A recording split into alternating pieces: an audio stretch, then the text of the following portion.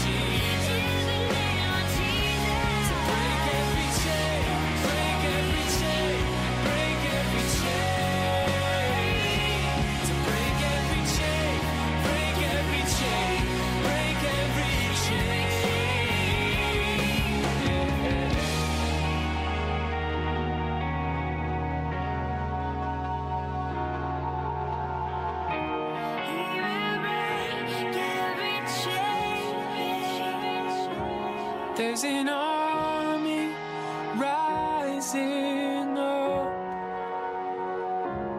There's an army rising up.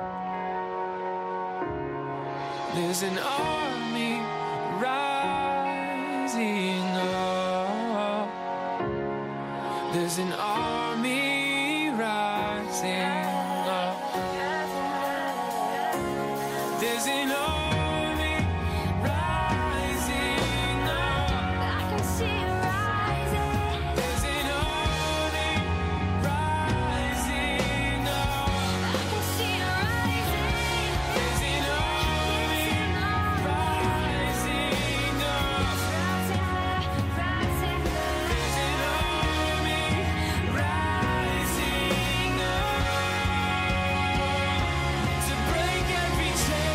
Break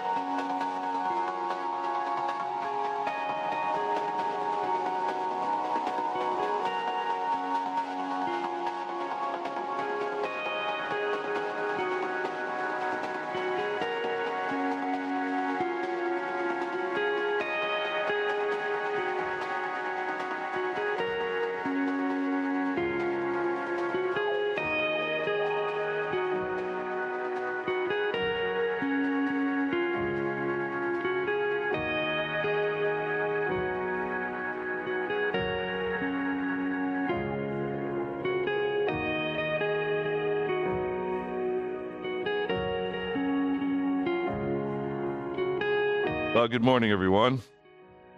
Good morning. Yeah, good. Well, we do have a smaller crowd today. It is our weekend of our women's retreat. And next weekend will be the men's retreat down at Harvey Cedars. You'll hear more about that a little bit later after our time of worship. And but it's a special time, a special season, the Life of Trinity. October and November, December, always very busy, a lot going on, and so we praise God for that. And I've only heard a little bit about the women's retreat, but from what I've heard, it's been going very well. They're blessed, and so we'll pray for them as well. And so just wanted to welcome everybody. If you're joining us online, welcome. Remember that it's a great tool that we have to be able to join in online if you are not feeling well, if you're homesick, if you're traveling for whatever reason. It's a good opportunity.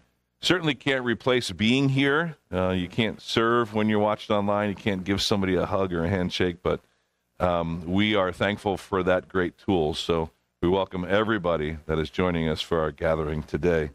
You know, as you see up there at Trinity, we have our core values, which are very important to us, and that is learn, grow, and serve. And that's how we pursue discipleship. And in fact, that's our whole theme for this morning as we continue our study of Matthew, is what it looks like to be a disciple of Jesus. And so we pursue discipleship here at Trinity by those three things: by learning the truth, and by growing in our faith, and then serving, and serving one another and the world around us. And we're going to be doing all three of those things in some form or fashion this morning. So again, welcome. Glad that you chose to spend your morning with us, and we will worship God in different ways. And in a moment, we're going to read from Scripture, and that's a form of worship, giving God the worth and devotion that he is due. And then also we're going to sing songs of praise to our God as another great way to worship the Lord through song, something that we love to do here. So let me begin our time of worship by reading. This is from the beginning of Psalm 25. The Psalms are an ancient collection of Hebrew worship songs, really. It's poetry put to music.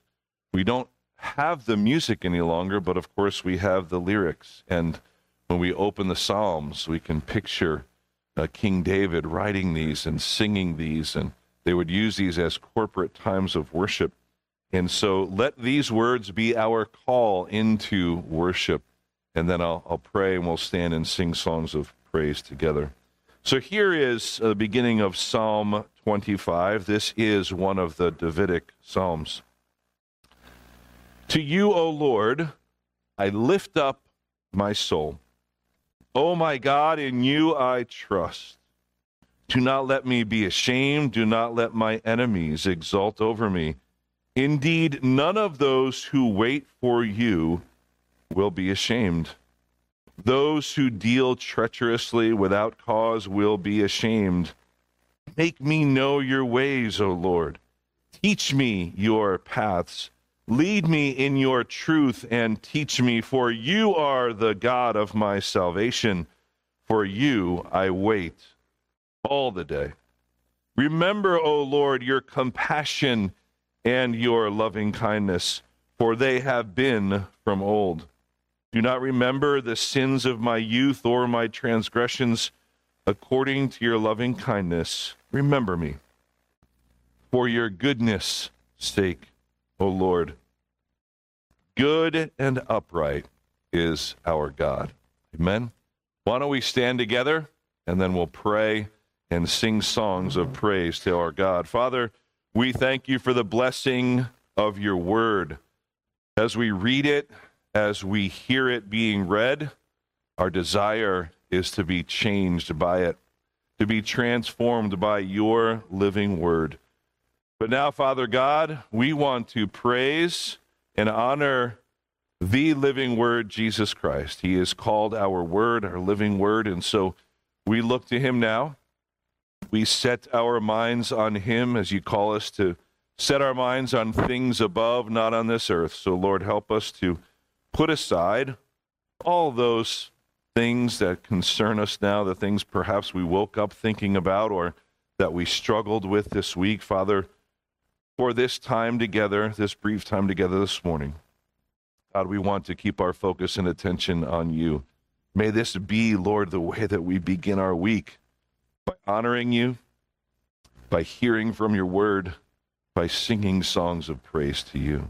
So God, may you be blessed, may you be honored, and may this worship be a sweet sound to your ear as we join our hearts together in worship. God, bless us, and you be honored. In Jesus' name we pray. Amen. Amen. Church, let's worship God together.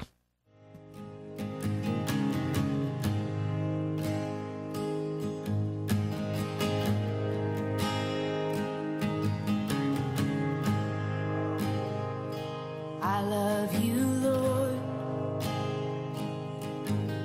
Oh, your mercy never fails me.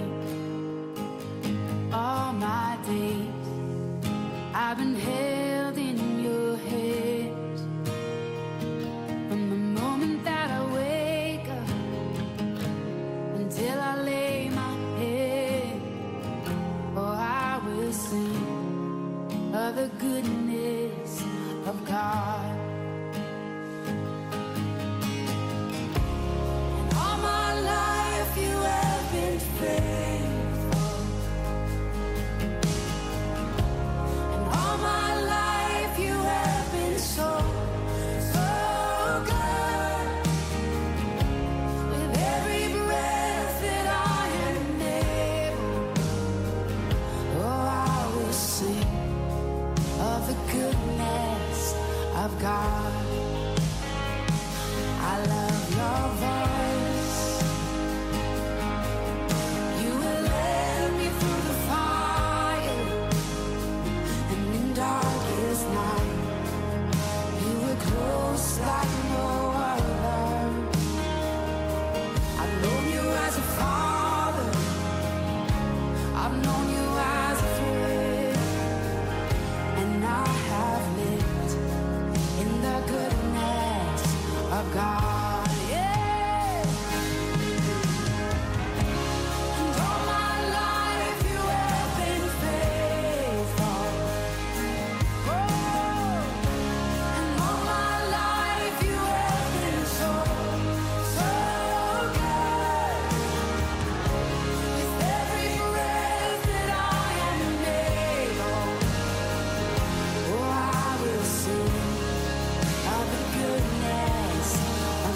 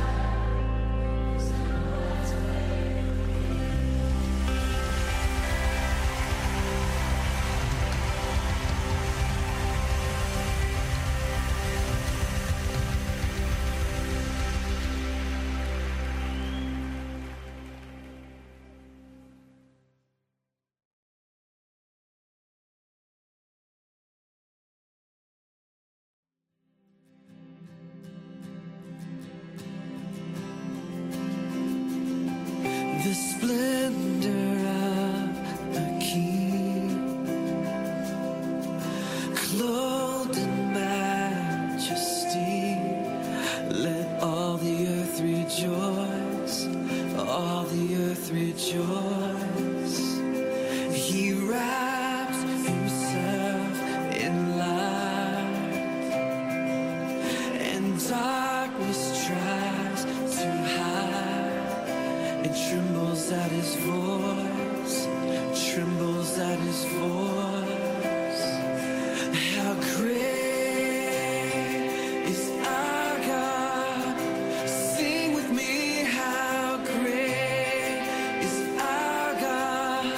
And all will see how great is our God.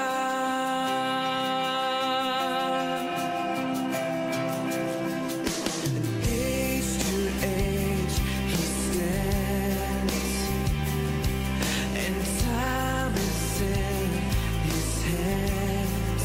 Beginning and the end, beginning and the end. The Godhead, three in one.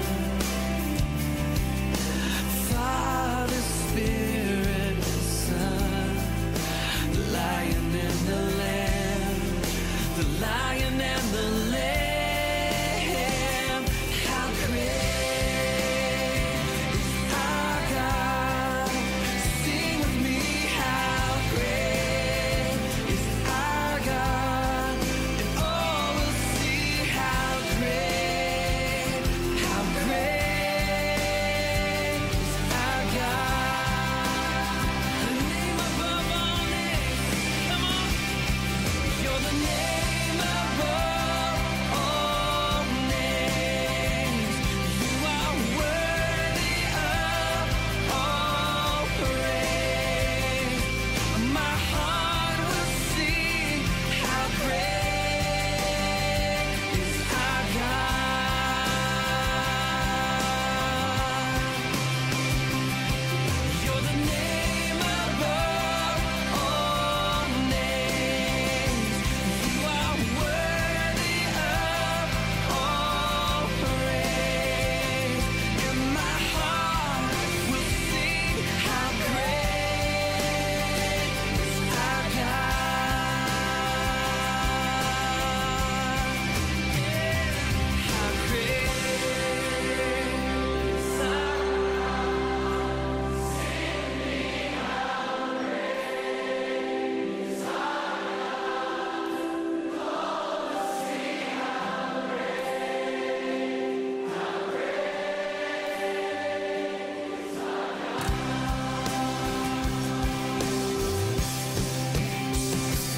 How great is our God? Sing with me, how great is our God? And all will see how great is our God. My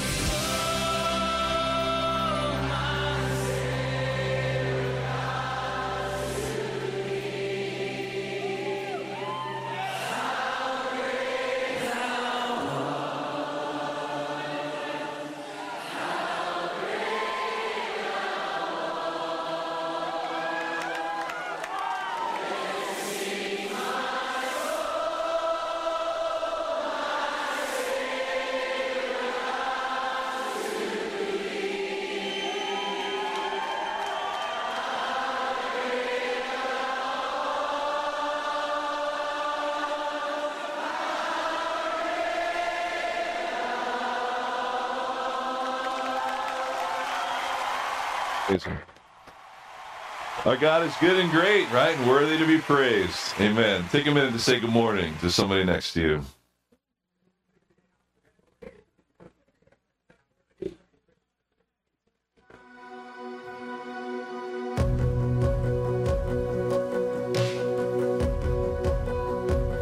You were despised by your creation, rejected by the ones you came to save. Oh, the power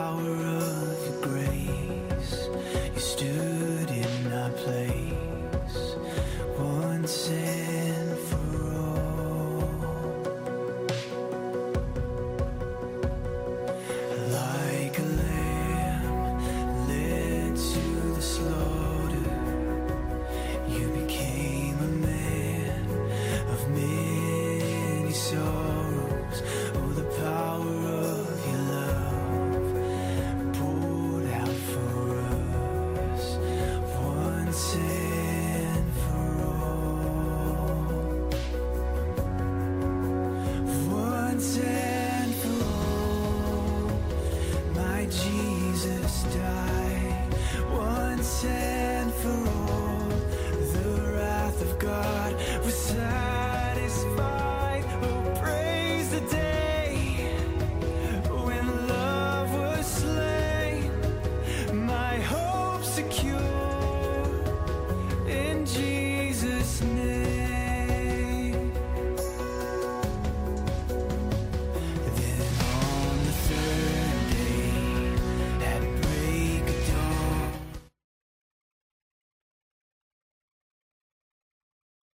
Morning. We praise God for a good time of worship. And it is a special privilege, I think, to be able to worship God together. I trust that this is the beginning of a week filled with worship for you. And throughout the week that you get to worship God, maybe it's in your car on the way to work, or it's just at home with your family. But it's a wonderful time to be able to sing praises and to worship our God together. Just a few announcements. We call this our time of church life. But before we get into that, just wanted to pray. You know, there's two things, especially in my heart this morning, that I want to pray for. One is for our women who are wrapping up their women's retreat, as I mentioned earlier. I want to just pray the Lord continues to bless them as they bring that to a close, and that He would bless their relationships, ones that grew deeper and perhaps new ones. And that those relationships would be based on their love and devotion for Jesus. But we also want to spend a moment praying for Israel. And as many of you have seen on the news yesterday, and war has broken out, and it's, we all kind of have a sense and understanding that there's always a sense of battle going on, and we know it from the scriptures that there always will be, as God's chosen people and His land. But at the same time, we realize that this is different, and in many ways it's being called unprecedented. And so we want to pray for them. We often pray for people around the world as things, happen, as we did for our friends in Ukraine, and as we did for the people suffering from the wildfires and other natural disasters that we've been seeing on the news. And so we especially want to make sure that we take a moment to pray for Israel as well. And so I'll lead us in prayer for our women, and then, of course, for Israel. And I'd like to just read to you from another psalm in leading into this prayer, from Psalm 122. This is a song of ascent, which means it was one of those few psalms that was kind of written for those Hebrew pilgrims that were out of the land of Israel, that were making their way back to Jerusalem, to the temple, for a particular feast. And they were called by God in the Old Testament to come at certain times a year to come and worship Him, to give offerings in the temple. And so this song is one of those, as they were singing this song called the Song of Ascent, because Jerusalem is up on a mountain. It's higher elevation, so you had to go up to Jerusalem from wherever you were. And, of course, this war that broke out yesterday was at the very end of Sukkot, one of the fall feasts, remembering the people of Israel and God's goodness to them in the desert after their freedom from captivity in Egypt. And so people were celebrating, and there were people outside and having, feasts and music and all that. And so I just want to read this to you, and then we will pray. From Psalm 122, it says, "I was glad when they said to me, 'Let us go to the house of the Lord.' Our feet are standing within your gates, O Jerusalem, Jerusalem that is built as a city that is compact together, to which the tribes go up, even the tribes of the Lord, an ordinance for Israel, to give thanks to the name of the Lord. For there thrones were set for judgment, the thrones of the house of David. Pray for the peace of Jerusalem. May they prosper who love you. May peace be within your walls and prosperity within your palaces. For the sake of my brothers and my friends, I will now say, may peace be within you. For the sake of the house of the Lord our God, I will seek your good. The name Jerusalem actually means peaceful. So let us pray for the peace of Israel. Father God, first we want to say thank you.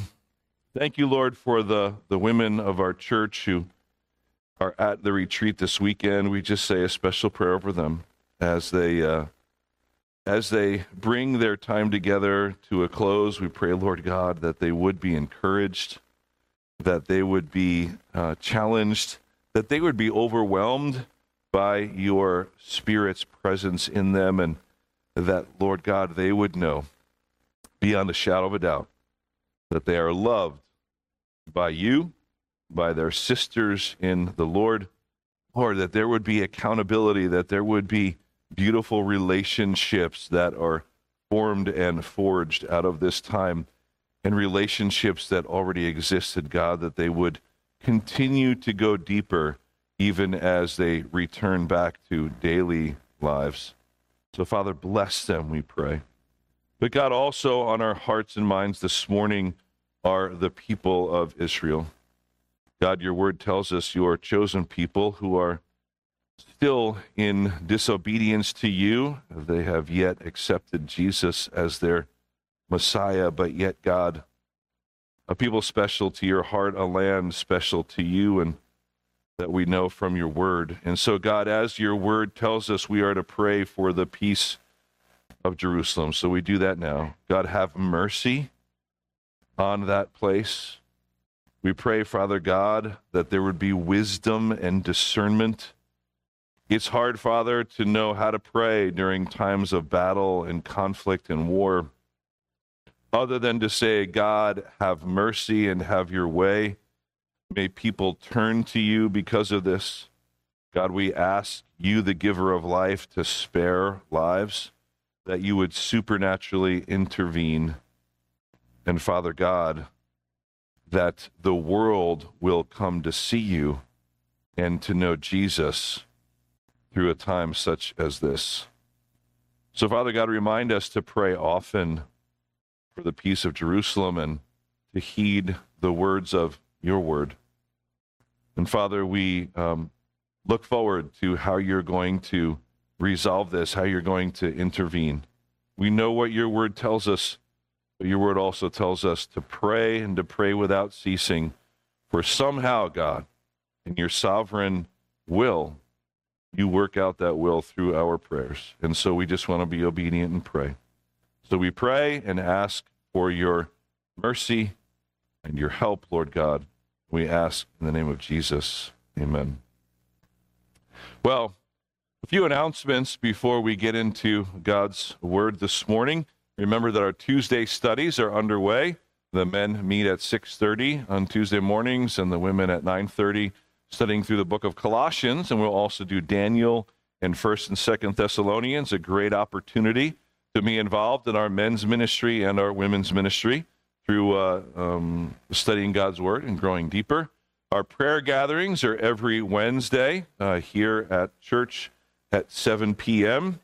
Just pray that we would all be those prayer warriors for God. Get signed up for our prayer email list so you can be in the know about who we're praying for, and then to see those wonderful praises and answers to prayer coming through. But our opportunity to gather collectively to pray is here at 7 o'clock on Wednesday evenings. Remember that we have a wonderful and vibrant Trinity Kids ministry. We're always looking for volunteers, and that's during the service. So we always invite our children and their parents to join us during our time of worship through song, and then during our greet one another, they make their way down the hall to their classes. And so if you're looking for a way to get involved and you have an interest in that, any interest at all, just please come and see me. You can see Alyssa as well, who oversees our kids' ministry. But we're all looking for volunteers for that very important ministry. We also have our young adults ministry, and that's a wonderful group. We are meeting now every first and third Tuesday of the month. We just started this past week, and so grateful for that. We had a large group over our house. Normally it will meet in Allenwood. But if you are interested in that, or if you have a young adult, maybe an 18 to 30-year-old in your life that you would love to see get involved and learn more about the Word, it's an opportunity for discipleship, to go deeper in His Word and to grow closer to Him in community with one another. And so please keep that in mind. In a few weeks, on October 21st, we have our October missions outreach. As you know, our missions team tries to put together at least one opportunity every month to take the gospel of hope outside of these four walls. And so on October 21st, we're going to do just that. And we often talk about trying to step out of our comfort zone. And we showed a video last week from the Dream Center there in Philly that we'll be partnering with. In Kensington is this neighborhood, such a rich history, but really is unfortunately the center of so much crime and drug use and abuse there. And so there is this dynamic Christian ministry right in the center there that is trying to bring the hope of Jesus right to that area, to people that are in desperate need. And so we have a few spots left, so you can just go to our website, trinityallenwood.com, and register for that.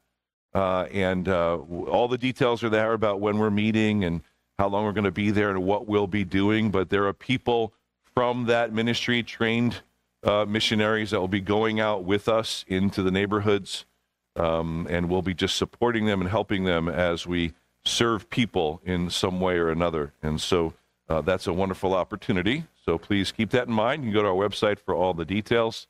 And then actually, I'm going to ask Brother Bill, where is he? Oh, there he is. Brother Bill, if you would come up and give our last announcement for the morning about our men's retreat.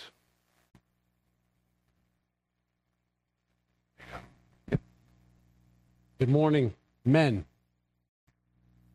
This weekend, Friday night, the 13th, Saturday, the 14th, and Sunday, the 15th, we have our first annual, hopefully, Men's Discipleship Ministry Men's Retreat.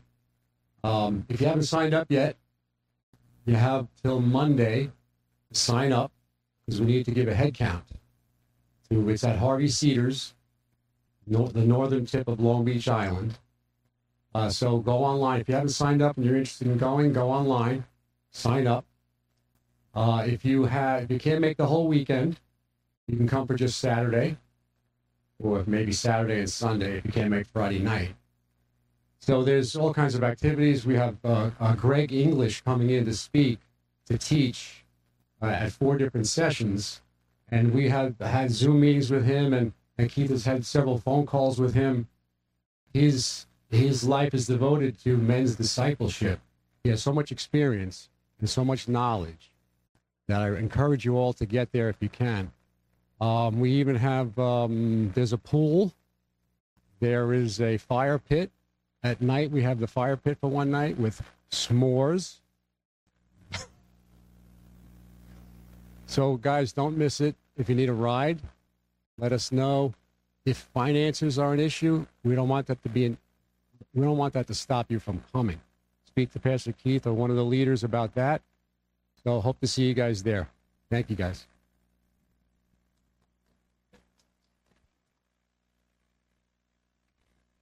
I think some of the guys were on the fence until you mentioned s'mores. And they're like, oh, where do I sign up? I'm in. It's worth the money. So, what's that? Yes, that's right. Yeah, that's good.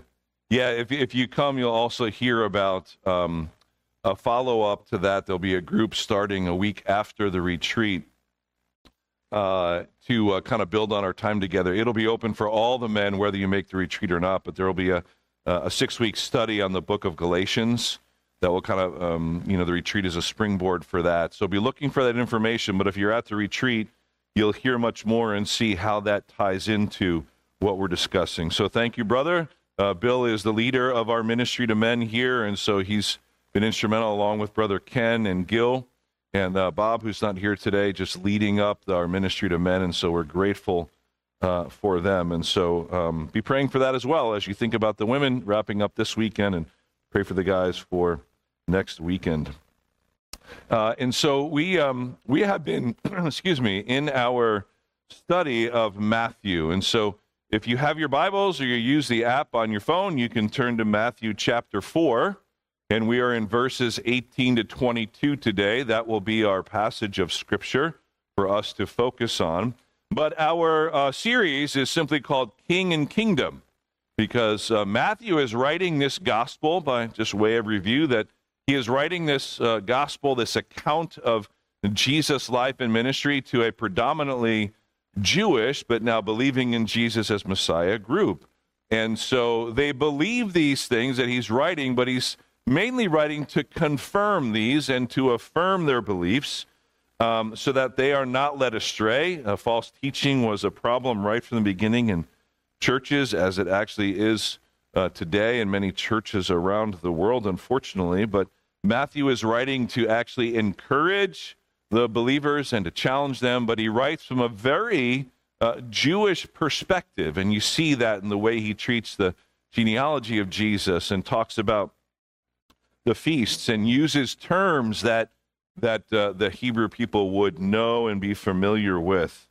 And so we've already seen, of course, the birth of Jesus, and we talked about the shepherds, and we saw Jesus then being, of course, tempted in the desert by Satan to begin his ministry, and what that looked like. And then today we are looking at Jesus actually beginning his public ministry with his disciples, right? And so this morning, our theme is discipleship. And it's something we talk about a lot here at Trinity, so you should all be familiar with that. As I mentioned earlier, the learn, grow, and serve of our core values is all about how we pursue being disciples. But this morning, we're going to simply look at what it means to be a disciple. So D.L. Moody, who's a famous pastor and theologian, has this famous quote. He is known for saying this: "It is better to train 12 people than to do the work of 12 people, but it's much harder." Make sense? Again, he says it's better to train 12 people than to have to do the work of 12 people, but it's much harder. Here's a principle we see that Jesus lives out and teaches us. You know, when I was growing up, my dad always gave my brother and I chores to do. It's a very common thing. Parents give their children chores to do. And, you know, I believe, of course, looking back, he was trying to teach me responsibility and good work ethic. I didn't get that at the time, of course. It just seemed like work with no purpose, right? Other than just so my dad didn't have to do it. That was the way it seemed. But, of course, you know, chores like taking out the garbage and mowing the lawn, which are two of the chores that I was often given. My brother and I would take this strategy of procrastinating as long as we could until inevitably what would happen? He would do it himself, right? Because sometimes we would wear him down. But why is that? I think we've all been there, parents, and then as kids we can remember doing something similar, because at the end of the day, and it's just human nature, as D.L. Moody points out, boy, you know, it's much easier just to kind of do it. Now, if you got 12, the work of 12 people, it's harder. But if you're giving somebody a chore to do, especially the kid that doesn't want to do it, at the end of the day, isn't it so much easier to just take out the garbage than to continue to remind your child to do it? But yet my dad would be persistent until inevitably sometimes he would give in and just do it.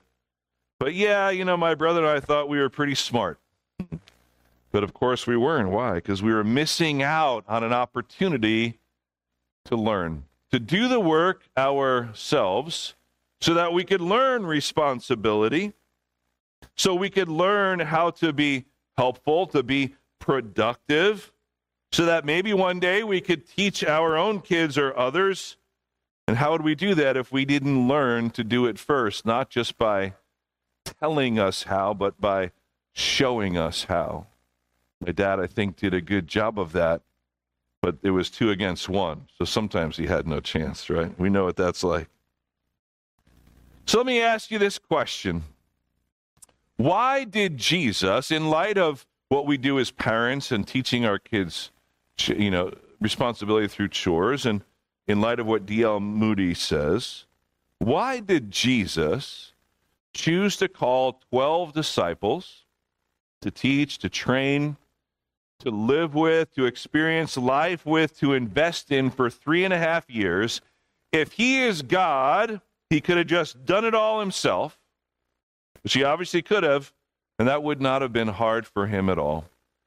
Just think about that for a second, practically. Why would Jesus choose 12 men, 12 ordinary men, tax collectors, some fishermen, not trained, not especially adept at what he was calling them to do? Why would he choose to do that? And then why would he tell his disciples when he was about to leave that they should go and do the same thing, that they should go and make disciples and teaching them everything that he had taught them and showing them the way as Jesus had shown them the way? And he said that they should do that throughout the known world when he could have simply just done it himself. You see, it's an important question to ask. It might seem kind of mundane or just simple, but there is an important and profound reason behind it. Jesus chooses to use us. It is his plan and his will. I hope you believe that.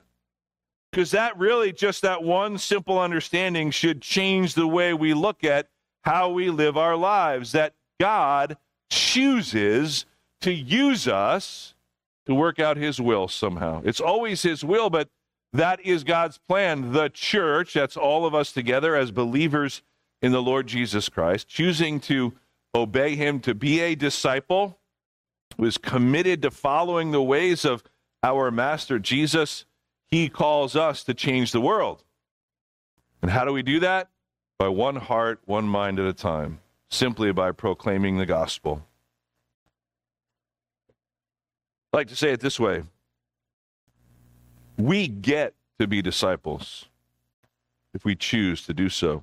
We get to participate in his plan. We get to carry on his mission. We get to be his hands and feet until he returns. We get to tell people about him and show them how to live for him. We get to represent Jesus on earth, and we get to bring hope to a world in need. Do you see that we get to do it? It's a privilege to be asked by the Master to follow him and then to follow after him, to carry on his mission. See, Jesus was on mission. We mentioned that last time we were together. He was on mission. He had a message to bring of salvation, and he was on a mission. And he was on a mission for his Father. That's why he often went away to spend time to pray and spend time with the Father, so that he could be reminded of that and be re-energized and refueled, just like we all need to do. But he also desires our fellowship. See, we get to, and God wants to. Isn't that amazing? That's why we talk about this thing called Christianity, our faith, being a relationship, not just a religion. He desires our fellowship. He wants us to join him. Our God is highly relational, and he loves us. So he wants it, and we get to. That's the way it's supposed to work. And ultimately, it's an act of love on his part. Just as my dad didn't want to just teach us to do stuff so he just wouldn't have to, at least I don't think so, it was because he loved us, and ultimately he wanted to see us like live and thrive and to be able to do these things on our own so that we could learn responsibility and a good work ethic. So we could live and work on our own when we left the house and he was no longer with us every day to show us, didn't Jesus do the basic same thing when he was heading back to heaven? And he gave in Matthew 28 what we call the Great Commission, commissioning his disciples, now go and do likewise. He says, go into all the world and make disciples. That's what Jesus was doing. He was the disciple maker. He says, go and do the same thing. Be disciples who are making disciples. See how simple that is, but how important it is? That is what the church is to be about doing. We can do that in many ways, and we have different events and programs and ministries, and it's important. But we should never lose focus of what we're called to do. We're not called to actually fix all of the ills of society and to fix all the broken things. God does that. But what does he use us to do in his plan to do that? And that is to tell people about Jesus, because Jesus is the difference maker. Jesus is the one who changes lives. In fact, the men are going to this retreat at Harvey Cedars, and their motto, which has been for over 100 years, is where Christ finds people and changes lives. Because we gather in a place like that to be reminded of these important truths. So Jesus called disciples to learn, to grow, to serve, to follow him. He calls us today, 2,000 years later, to do the same. And so the simple question is, are you willing? And that's the question you have to ask yourself this morning. You see, when we put our faith and trust in Jesus Christ for the forgiveness of our sin, and we put our faith and trust in Jesus and him alone for that forgiveness, the Bible says that we are saved. There's only ever one condition for salvation, and that is believing. It says it over 160 times in the New Testament alone, whenever it talks about believing or trusting or having faith in Jesus, right? Whenever it talks about salvation, it's going to use one of those words, because we don't have to do works in order to earn our salvation, because we cannot. We cannot earn it because we don't deserve it. We don't have to, and we cannot earn it. We don't have to do anything to keep it. We're secure. We don't have to do anything to prove it, because our salvation is assured. It's a beautiful gospel, a gospel of hope, a gospel of love, a gospel of grace, because grace teaches us that it is God who did all that was necessary, that we would simply believe, like reaching out and receiving a present, saying thank you. So that is how we receive salvation, the gift of God through Jesus Christ, offered to the whole world, John 3:16. But once we are saved and we are secure and we know that we are promised eternal life, that we can never lose that, we can be assured of that, Jesus then says, okay, do you want to be my disciples? That's the hard work. That takes discipline. That takes sacrifice. It's going to include suffering. Jesus said that it would. So that's what we're talking about today, when Jesus, in our passage, which we're about to read, he calls his first disciples.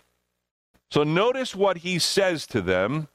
In the rest of our time this morning, we're going to unpack just 3 things that we can glean from this passage. So you notice, I want this to kind of be a context for you. You were either given this, or it's on the table, or it was on one of the seats in front of you. Make sure you have one of these. It's good to look at it right now. So if you can grab one, if not, please make sure you take it with you. We've handed these out before. We've always had them available. But I wanted to highlight this before I read the scripture, because this is our discipleship pathway resource. It's a tool that we have here that we rolled out last year that helps us all to stay on track, to stay on mission for living for Jesus. Because when he calls us to be disciples, as we'll see for the rest of our time together this morning, a bit about what that looks like, we recognize from the scriptures, our discipleship pathway, we sort of have it mapped out like this. It's like these stepping stones. There's 12 of them. They're not in any particular order. That's important to notice. It's not a formula. But these are things, and you can look at it, the one in front of you. It makes sure you grab it on the way out. That you will see that these are 12 things that Jesus and his disciples teach us in the Bible about how to be a follower, but they all start at the same place. It's the bigger one in the different color. Trusting in Jesus for salvation. You can't be a disciple of Jesus if you haven't believed that he is who he says he is and that he did what he said he was going to do for us. But once you make that profession of faith and believe in him for the salvation of your sin, that he's the only one that could do it, then he calls us to be disciples. And these are the things that we are to focus on. Learning how to spend time with Jesus. His first 12 disciples did that, didn't they? They spent 3.5 years with him. Learning how to tell your story. What does it look like to tell others about your encounter with Jesus? Understanding grace better. If this is a gospel of grace, we certainly need to understand what it means that we are saved by grace. We are to get baptized. It's a commandment of Jesus once you put your faith and trust in him. To be baptized, to get into community, realizing we can't do this alone. You join a local church. Take grace to your world. Take it beyond your house and the four walls of the church. It's about being on mission. We're all called to be missionaries. How about serving in the church, using your spiritual gifts to bless others in the church, discovering your spiritual gifts? You got to know what they are first before you use them. Practicing grace with others. What does it look like to be in that community and in relationship, grace in relationship? Learning how to be generous. We're called to give, not only of our finances, but our time and our treasures, and also helping others follow Jesus. What does it look like to lead and to teach and help others be followers?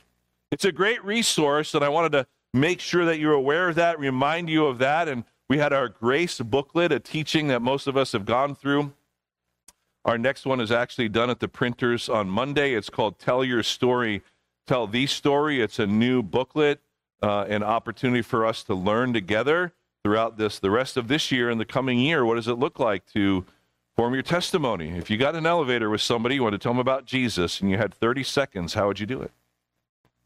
Right? Some of us are like, oh my gosh.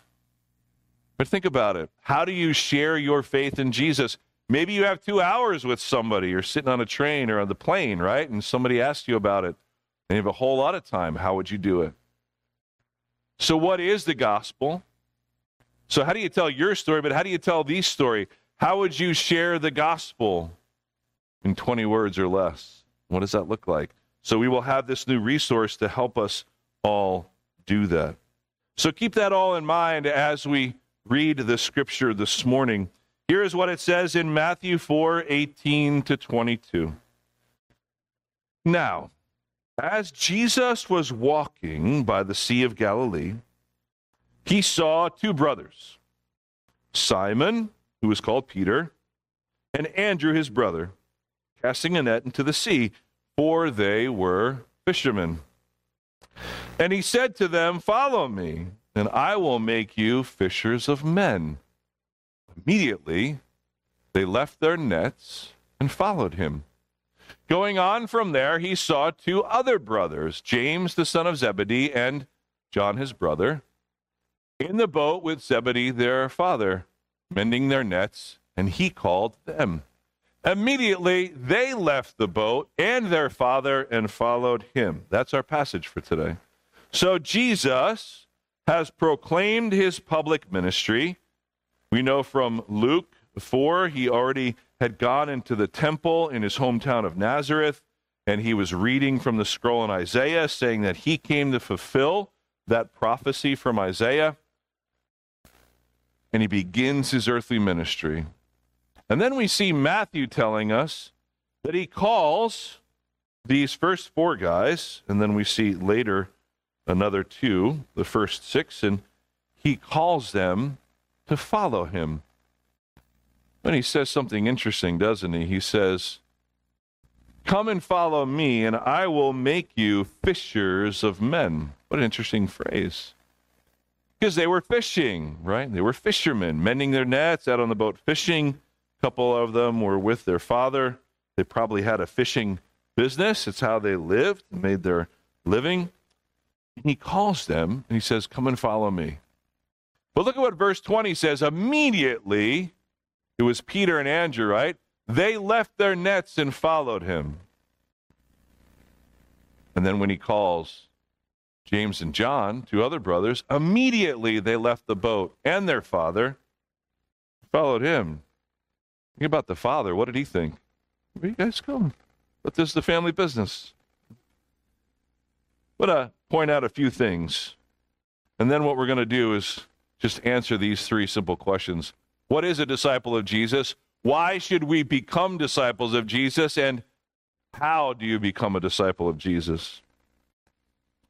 First, I want to clarify that these first ones that he called, and then the 12 we know, and the many others, are disciples of Jesus. The reason I say that is because the word disciple is not specifically to a follower of Jesus. many people have disciples. I mean, you can be a disciple of someone else or even of something else. John the Baptist had disciples, and of course, he wasn't the Messiah. The Pharisees had disciples, those who followed them. Rabbis have disciples, they still have them. And in Lakewood, our Jewish friends there, the Orthodox Jewish community, they have many rabbis, and there are young men there who follow those rabbis. They're in a big school, they're learning. And there's so much weight put on what does the rabbi say about any particular thing from the law or the prophets. So there are rabbis that have disciples. Of course, Jesus was called the good rabbi. So I just want to make that clear. We're talking about disciples of Jesus because we have to be careful that we're not disciples of anyone else or anything else other than Jesus himself. Now, another clarification before we get into it is that it might not seem like it from this passage, but when you put all the Gospels together, Matthew, Mark, Luke, and John, it becomes clear that these disciples that Jesus just called to be fishers of men, to be his disciples, they had already met Jesus. It might seem like they maybe heard of him but never knew him, and he just comes along and says, hey, you follow me, and they're just like, let's go. They had already known Jesus and had already put their faith and trust in him. And so we see that from the Gospel of John. See, the Gospel of John is different in many ways from the other three. The Matthew, Mark, and Luke are called the synoptic Gospels. Most of their stories are the same. Timelines match up. John is very different. John is very evangelistic in nature. It's got a different feel and a different vibe to it, although, of course, still talking about the same Jesus. But the Gospel of John, right, shows us the initial introductory meeting of Jesus with Andrew, John, Peter, Philip, Nathanael, and the others when they first met him and then became believers in him as the promised Messiah. But Matthew, Mark, and Luke, like ours today in Matthew, describe the actual calling of Jesus for these men to be disciples. And it's a big distinction because they were already believers. So they believed, they had met him, they had met John the Baptist, they went back to their job as fishermen. They believed that he was the Messiah. They were telling other people about him, but they were still working as fishermen out on the boats, mending their nets. Then Jesus comes along as he's beginning his earthly ministry. He's calling 12 specifically to him to teach them, to train them. Because, of course, Jesus knew he wasn't going to be that long, that he was on mission, that he knew his ultimate mission was to die on the cross for the sins of the world. So he is training these men so that they can become his disciples following him. The men would have known what that whole thing was like because there were rabbis, of course, in the day that had disciples. And so he's come along saying, follow me. They said, oh, it's Jesus. Now's the time. We already believed in him. Now we're going to commit our lives to him and actually follow him. So they left the family and the family business, and they went to follow him. See, it's an important distinction that these men in our reading today had already met and believed in Jesus. But now he was saying, come be my disciple. Isn't it cool what he says? He says, now I'll make you fishers of men. See, they were fishermen. Now he says, I'll make you fishers of men. Men meaning, of course, all people, mankind. He's saying, now we're going to go fish for people. But, of course, they knew what fishing was all about. He says, now we're going to do something more important. So, when Jesus called Peter and Andrew, James, and John to follow him, to leave fishing, he said he could teach them to be fishers of men. They left immediately because that was the moment of commitment. Are we willing to follow Jesus? We know we believed in him for salvation, but are we willing to now trust him enough so that we can learn to say what he says and to do what he does to emulate him? So Jesus began his public ministry by preaching. We saw that in earlier passages. He came along preaching, taking the message to the synagogues throughout the land. But his ministry wasn't just preaching to the people. It was involving discipleship. And he called these individuals to follow him, to be learners, disciples. Jesus called many others to be his disciples. He spent much time with them, walking with them and eating, laughing with them, crying with them, showing them things, teaching them from God's word. And at the end of his earthly ministry, Matthew 28, he tells them to go and do the same thing. So, first, what does it actually mean to become Jesus' disciple? Disciple simply means a learner, a follower. I think we understand that, but it's more than just listening and learning. It's about wanting to imitate the one that you're following. It's to do what they do and to say what they say. It's the idea of being like them, emulating them, living it out. Not only believing what they're saying, but doing what they're telling you to do. It's simply to follow. If you're following somebody, you're watching where they're going. You ever follow somebody, you're on a road trip and you're following them, and the person in front of you changes lanes, so you change lanes. They get off that exit, you get at that exit. Why? Because you're going to the same place, and you said, I'll follow you. You know the directions. You go, I'll follow you. So you're going to emulate and mimic what they're doing because they are leading the way. So Jesus is calling his disciples to do the same thing. When Jesus told Peter and Andrew and James and John to follow me and I'll make you fishers of men, he was saying, come on, listen to me, watch me, learn from me, follow my example. That's what a disciple is. Someone who's committed to be intentional but following the ways of Jesus. But number two, why should we become his disciple? I think it's a fair question. Jesus said, I'll make you fishers of men. Just as they would work in going after fish, now they were going to be going after people, a much more important industry. And Jesus said it in the Great Commission that they would be making more disciples. Stated by Jesus on another occasion, said to be like their teacher. Just as Christ sought to save people and make them disciples, so his disciples were to seek and save the lost. Why become a disciple? One, Jesus calls us to discipleship. But two, again, from where I began, it's God's plan for how to bring hope to this world by using us, the church. We don't just look at the missionaries around the map on our wall. We don't just look at the professional preachers to do that and the teachers. They all have their place and their calling. But do you know that we're all called to be missionaries? We're all called to be preachers and teachers of the word to some degree or another. The Spirit's given us gifts as believers. Some of us excel. Some of us have the gift of evangelism. We can do that more naturally, and others can lead us. But we're all called to evangelize, to tell others about Jesus. So why become his disciple? As I said earlier, we get to follow him. It's a privilege to follow after the Master when he calls. But it's part of God's plan for the redemption and salvation of this world. See, we have the truth, church. The Christians have the truth of the gospel.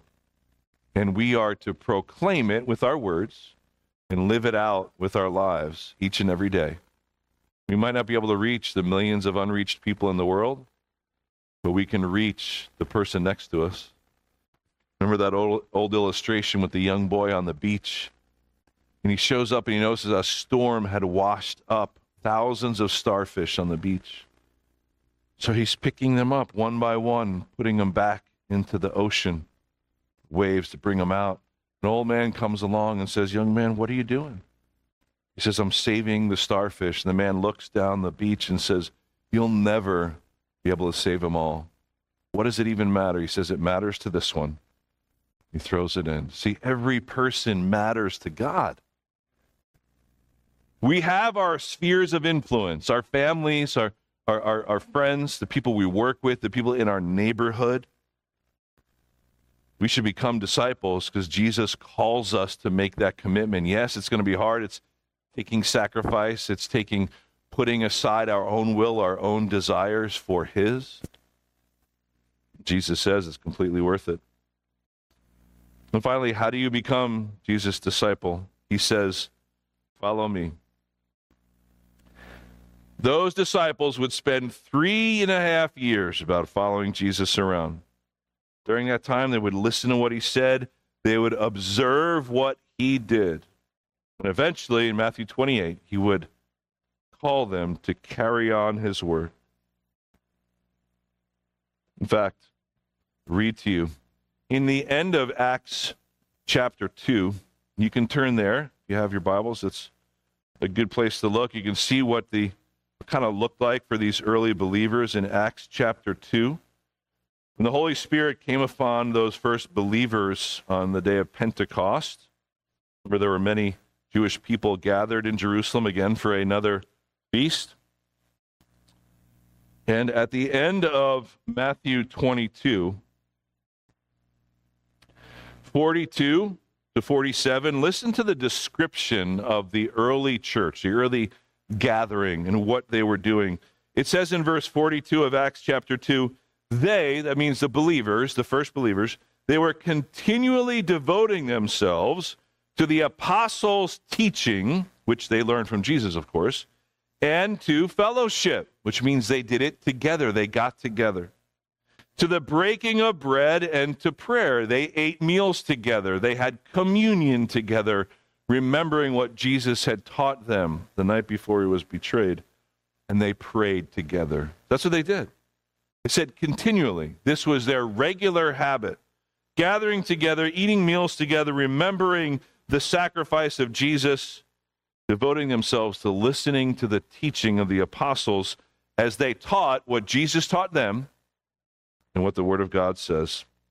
Verse 43, everyone kept feeling a sense of awe, and many wonders and signs were taking place through the apostles. Lives were being changed. And all those who had believed were together and had all things in common. They were sharing life together. And they began selling their property and possessions and were sharing them with all as anyone might have need. No, they were not communists. Why? Because this is all voluntary. They weren't commanded to do it, but they were moved to do it. This is just describing what was happening. It's descriptive, not prescriptive. Verse 46, day by day, continuing with one mind in the temple and breaking bread from house to house. So look, so it's kind of what we do, right? We get together on Sundays. We have our celebration service. We worship together. We listen to the word together. We get to fellowship. But then it says they met from house to house. I think for us, that looks like throughout the week. Maybe you give somebody a phone call. You text somebody. You get together. You have coffee. You have a meal together.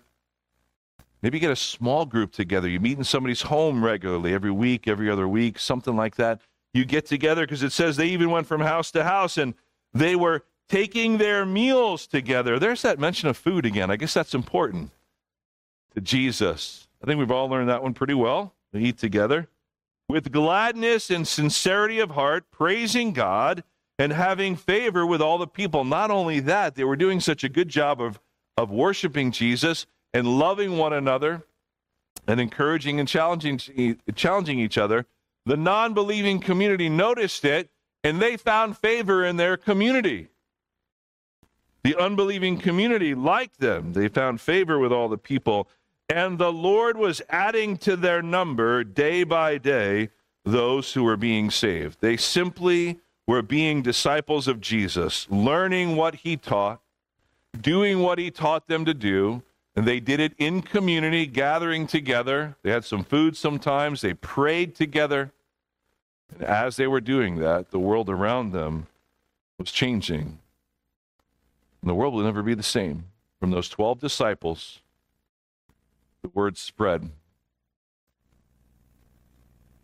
To be a disciple of Jesus requires that we choose to follow him, to spend time with him, to carry on his work. How are we doing, church, with spending time with our Master Jesus?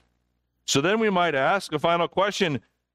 How can we do this if he's no longer with us on earth? I mean, Jesus isn't sitting here in one of the chairs, right?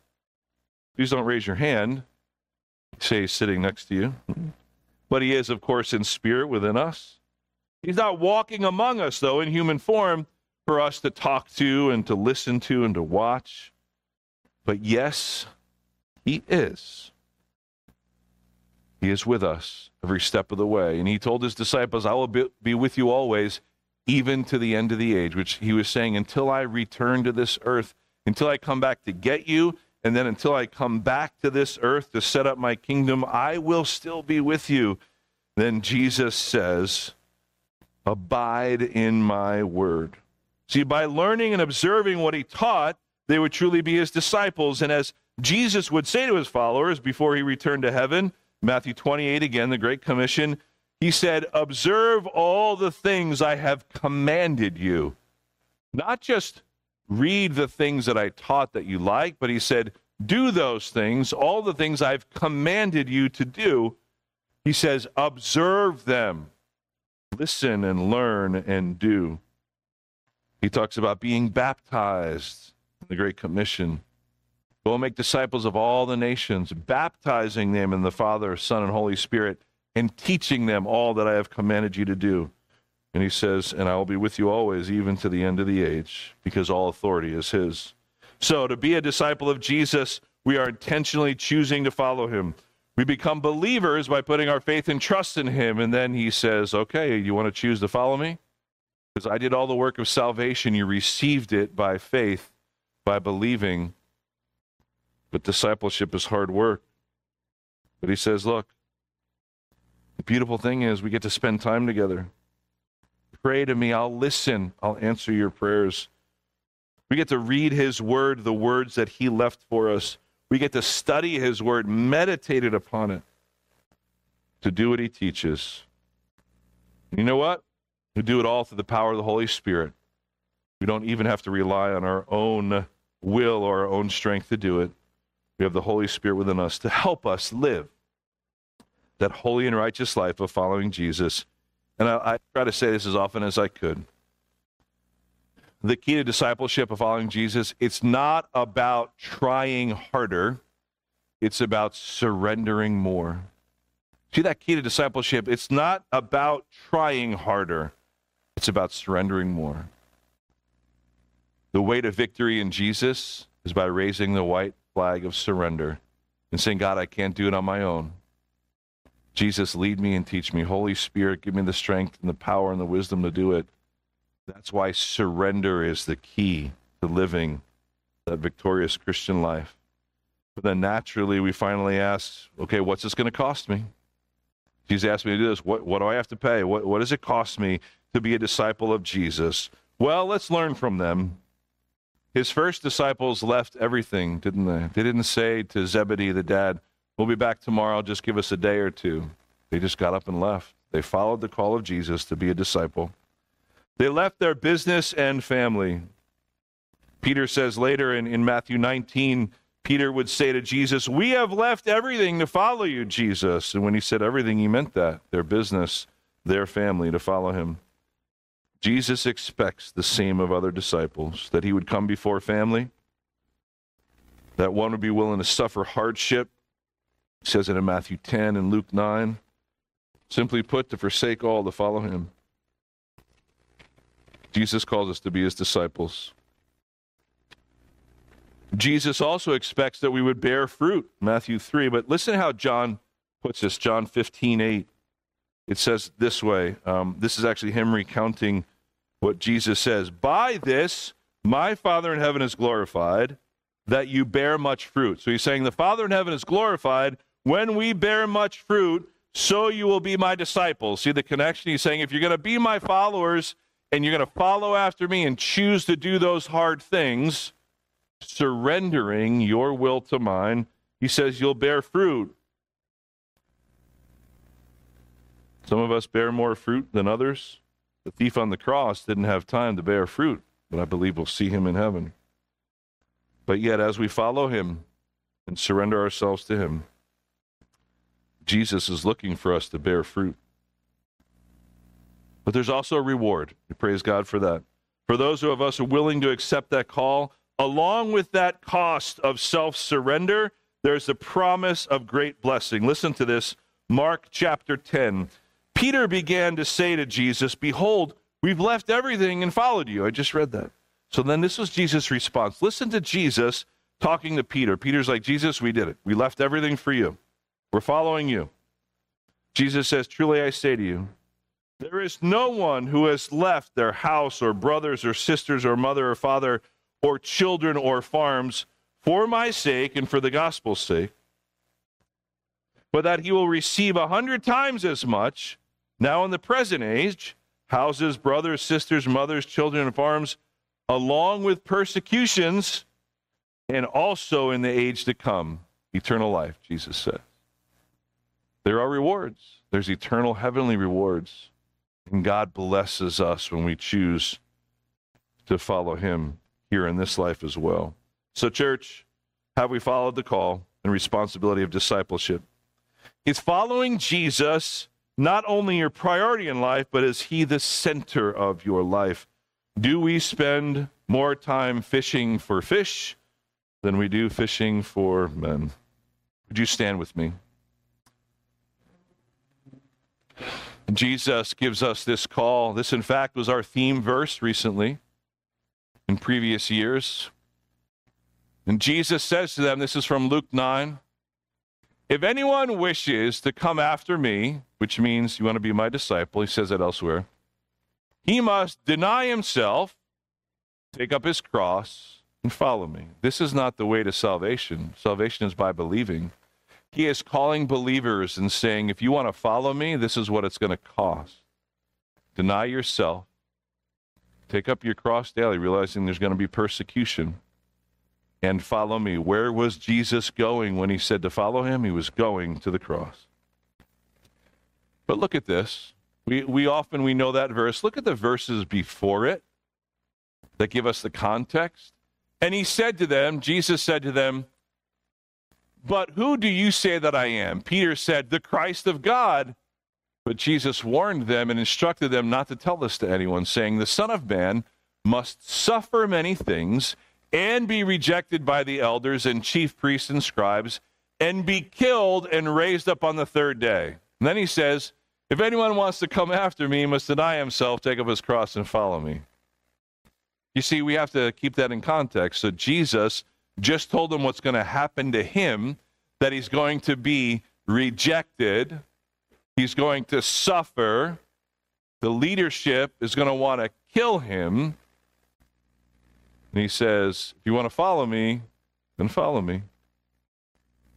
What were they thinking after he told them that was going to happen? He says, doesn't that sound great? Now come and follow me. But that's Jesus' call to discipleship. Believing in the gospel is the one condition for salvation, but then Jesus says, come to a life that is worth living, one that is full of rewards on this side of heaven and beyond in eternal life. And the privilege is ours that we get to follow the Master. But he said, committing our lives to be disciples is hard work. It takes discipline and sacrifice. And Jesus said there will be suffering. For if the world hated him, he said the world would hate us. Yet what a privilege it is to be disciples of Jesus. Amen. Father God, we thank you for our time together today. And as we leave this place, would you bless us? Lord, motivate us, challenge us, rebuke us where we need rebuking. Motivate us, Lord God. Encourage us from your word. We pray for that wisdom, for that discernment that we need.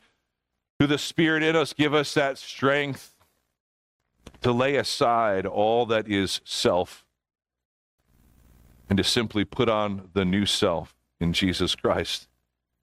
That we would be willing to say yes to your call to be your disciple. God, take us from this place being hopeful, being encouraged, knowing that we have that hope within us that we can tell others about.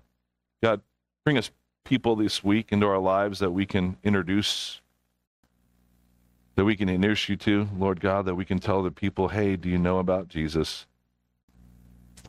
And Father, at the end of the day, we want you to get all the glory. So we say thank you for our time together today and for your word. In Jesus' name we pray, amen. Thanks for joining us together this morning, church. May the Lord bless you.